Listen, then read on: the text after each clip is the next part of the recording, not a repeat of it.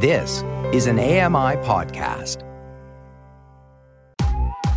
I'm Kelly McDonald. I'm Ramya Amadin, and this is Kelly and Ramya.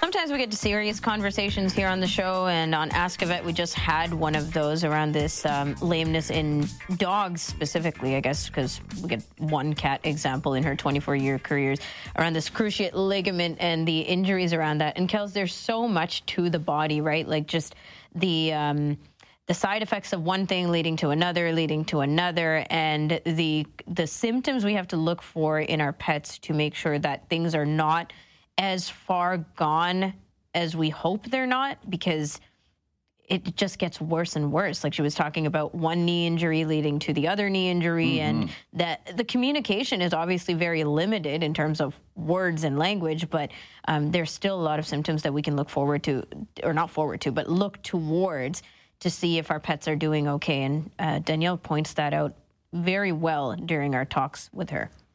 And we have to be the ones to help encourage or take care of and proof our surroundings so that our animals maybe have a little better chance or not likely to do something as much, because we do it ourselves, running around a gym or whatever, or making yourself do something that your body's not warm enough to do, and you pull something or damage something. It's really a lot of the same, and the same things to do to kind of watch for ourselves. Folks, it's a Tuesday. Every other Tuesday, Julia Karantjas joins us, our nutritionist. Hi, I'm Julia Karantjas. Join me on Kelly and Ramya as we dive into the wonderful world of nutrition and wellness with tips to stay healthy and live a vibrant lifestyle. Well, Julia, I have to say, I just don't even have words to say how sore I was at the segment I missed a couple of weeks ago. Was the chili conversation? I don't even know. Unreal. It was a good one. It was a delicious and very good one, Kelly. But I'm sure keeping it on. It was good. I'm keeping it on the same train here today, though, in honor of to recognize your absence last segment. And it is my chance to make up for missing out. So today, but that means I'll be contributing a lot to this one. This is baking today. We're going to have a conversation of baking with legumes. Yeah, we're going to talk about that today. I know it sounds a little different. Last week we talked about chili. We're going to stay there. We're going to keep the legumes in the conversation. It's a good one to talk about. So we're going to talk about them in other ways, in ways where maybe if you didn't like the texture of the bean, that it wouldn't matter. You could disguise it, and what we're going to talk about today. So I don't know if people realize this, but you can actually use beans or legumes, sometimes we call them, they're a bit different, but things like chickpeas and black beans and lentils and whatnot in baked goods, things like brownies, pancakes, cookies. And the baked goods would therefore have higher protein, have a higher fiber content.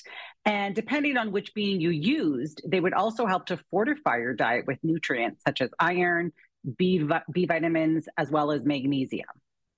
So after you did your segment, I did a vanity card for the podcast. And one of the things I make mention is chili, everything almost in it. It can be a little funny about ground beef if you have it in, but I know you can make all sorts of others. Everything in it I like, not together. And I think this touches on some of what you're saying about more of a texture thing when it comes to it, because I love the spices and everything. So what is the benefit for people using the legumes over something like flour? Well, it would offer a gluten-free option. So if people have digestive issues with gluten, which is a protein found in certain grains, wheat is a very common one that it's found in, the beans or legumes that you're using wouldn't have it. So it would offer something in that like ease of the digestion. So that's one of the points. But then there's also fiber and protein that are found in the beans. So they would keep you full. they would keep you better energized than, say, a baked good that was made with just, flour, sugar, and egg. But you got the complex carbs. That's right. That's right. I mean, and you can bake with whole wheat, but not everything is baked with whole wheat, and it still would give you more than the flour would. So it's also very economical because you can use canned beans a lot in things. Right. So it still can be, very affordable, which is really nice. And when you are increasing the fiber, and we've talked about this numerous times on different segments, when we talk about breakfast, when we talk about snacking, how important protein and fiber are, and they should really be very key components to all of the meals that you're consuming. And if you add beans to the meal, you're going to be ticking off those two boxes, which is really nice. So again, if I think a lot about the diabetics too in the group, right? Like it's there are so many pluses here in making the changes you're talking. Absolutely. Absolutely. I mean, if you're increasing protein and fiber, those are two key components to stabilizing blood sugar levels. So that's fantastic. Also, if you're eating a snack that is made with protein, fiber, and then other nutrients that are nourishing the body, you're going to be less likely to crave these other foods that might swing your blood sugar because you'll feel satisfied. Yeah, that's fair too. And then also I'm thinking of flavoring, like, how we talk about using herbs and spices and savory instead of just overdoing it with the salt. I think of it that way as well. If, you're discovering different flavor palettes, maybe you're not necessarily using as much sugar to fill in the blanks.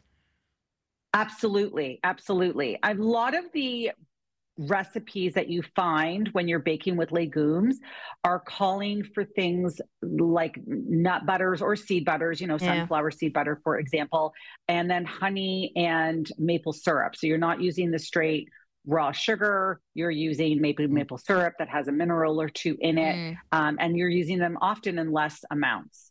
Okay. So that's nice. And then it's combated a bit, again, with the fiber content and the protein. That always helps. Well, right? And it's still, no matter what, that upside, especially people, whether they're being weight conscious or you've got to watch your sugars, whatever it might be, it's still, I want to say, healthier than grabbing the brownie we go to the bakery for necessarily in the standard. Absolutely. And also, if you have a really busy day and okay, this is my last snack before I'm going to be able to eat a meal or eat something again, you want to make sure that whatever you're eating is going to satiate you for the next couple of hours. And that's what beans can help to do. That's what protein and fiber help to do. And so it can be really useful to eat more of these things and to disguise them in ways that are more palatable for yourself. Right. Okay, so let's talk about how to actually use them. Like, are we just cooking the beans and then tossing them right into the recipe? I doubt it. Okay. Yeah, great question. And I do want to throw in that I have done this a lot. I actually have some black bean brownies in my freezer right now as we're doing this segment. And so I definitely, have tried a lot of things. Some really great examples of baked goods that you can do with legumes would be brownies. You would use black beans for those, for example. Another good example would be chickpeas in a chocolate chip cookie. You can also use chickpeas in pancakes. You can do chickpea pancakes. And then there's lentils, and lentils can also be used for pancakes or muffins even. So a lot of opportunity for variation here. And again, a lot of opportunity to increase your nutrition for the day, whether you're using those black beans, which are really high in iron, or the other legumes where you're going to find B vitamins. So, part of it is what you're adding to it. So those creamy nut butters are going to really help disguise the texture and the flavor, or, the bland flavor of the beans. And then things like cocoa powder and honey, maybe you've added maple syrup, a little bit of vanilla extract. Those are all going to contribute to the flavor of these items. So how do you bake with them? This is a great question because it is a little bit challenging. So first, they have to be cooked. We're not talking about the legumes in their dried state as you would purchase them in a bag. Can you imagine? Throw that. You never know. Yeah. Very interesting texture of a cookie. Well, I'm going to make it anyway. It's going to get baked if I throw it all in here and throw it in the oven. Yeah, no, let's a little work beforehand. Yeah. Yeah, okay. Yeah, you would could you imagine how much water you'd have to be drinking to try to get that down? Just Oh my gosh. the pastiness. I wonder how many people in have your done mouth. that, right? That's a sitcom scene right there, ready to go. Yeah, I mean, it's a really good thing to point out, especially if you're not a I baker, think so. is Yeah. that there is, Yep. is a difference between a canned legume, which is cooked, and then the uncooked legumes, which you would find in the grocery store in bags, like you would a bag of rice, Mhm. for example. So, all the baking that I've done with these beans has been in their cooked state. I don't cook them myself, and I choose not to do it more so from a convenience and time element.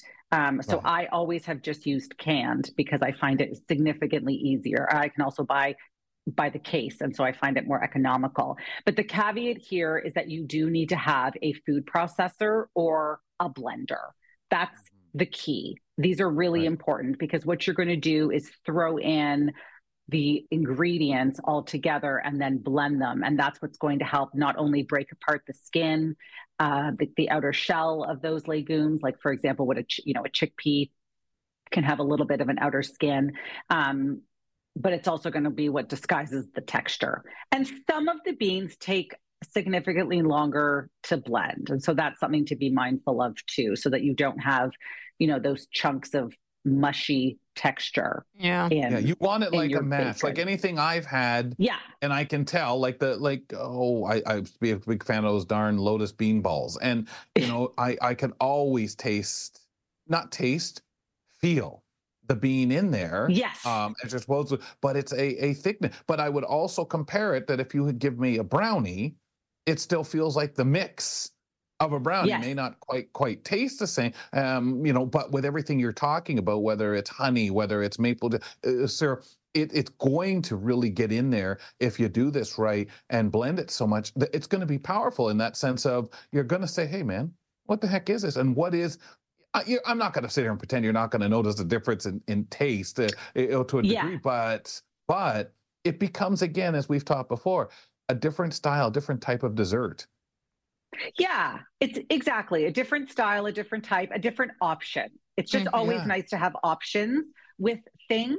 But when you are baking with legumes, a food processor or a blender is key. It's really a necessity. You're not going to, unfortunately, get the smooth texture out of the bean if you don't have something powerful to break it down. Yeah. And oftentimes that recipe will require you to put the beans in first with one or two ingredients and blend them first, and then add the rest of it so that they're like double. It ends up being a very thick paste.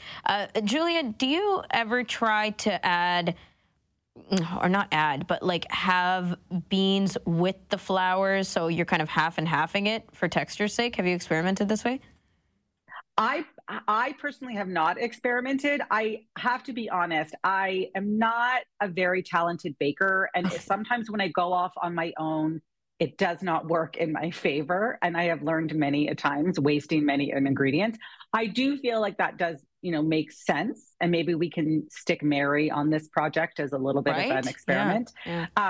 Because you probably would improve the texture a little bit, but I haven't personally done it. I've always just stuck to whichever recipe I found, which has always called for straight beans. I mean, and it's a lot of nut butter. It's not unheard of, and it's not new to use beans in sweet, like dessert or just sweet foods around the world. So that's especially in some other cultures. Yeah, exactly. Much more. But also, I'm thinking, bake-free options of sweets, like how we talk about energy balls and peanut butter balls and things like that. I feel like you could use beans in those circumstances also. Yeah, if you're feeling up for it.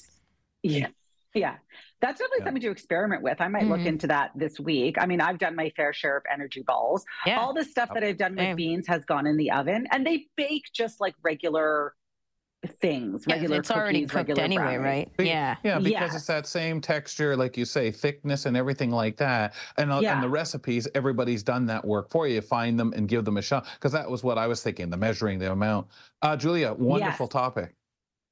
Thanks, guys. Julia Karantjas, join us every 2 weeks on the program Opposite Wellness with Francis Wong. After the break, we're going to talk about a human rights film festival. This is the 12th year that it's coming up in Toronto. It's this coming weekend. We're going to talk more about it with Desiree McKenzie, find out more about the project and the organization running it. We'll be right back. Keep it here for more of Kelly and Ramya on AMI TV. Hi, I'm Red Sail, inviting you to download the latest episode of My Life in Books, where internationally acclaimed authors discuss their lives, their work, and 3 books that have resonated with them. That's My Life in Books, available wherever you get your AMI podcasts.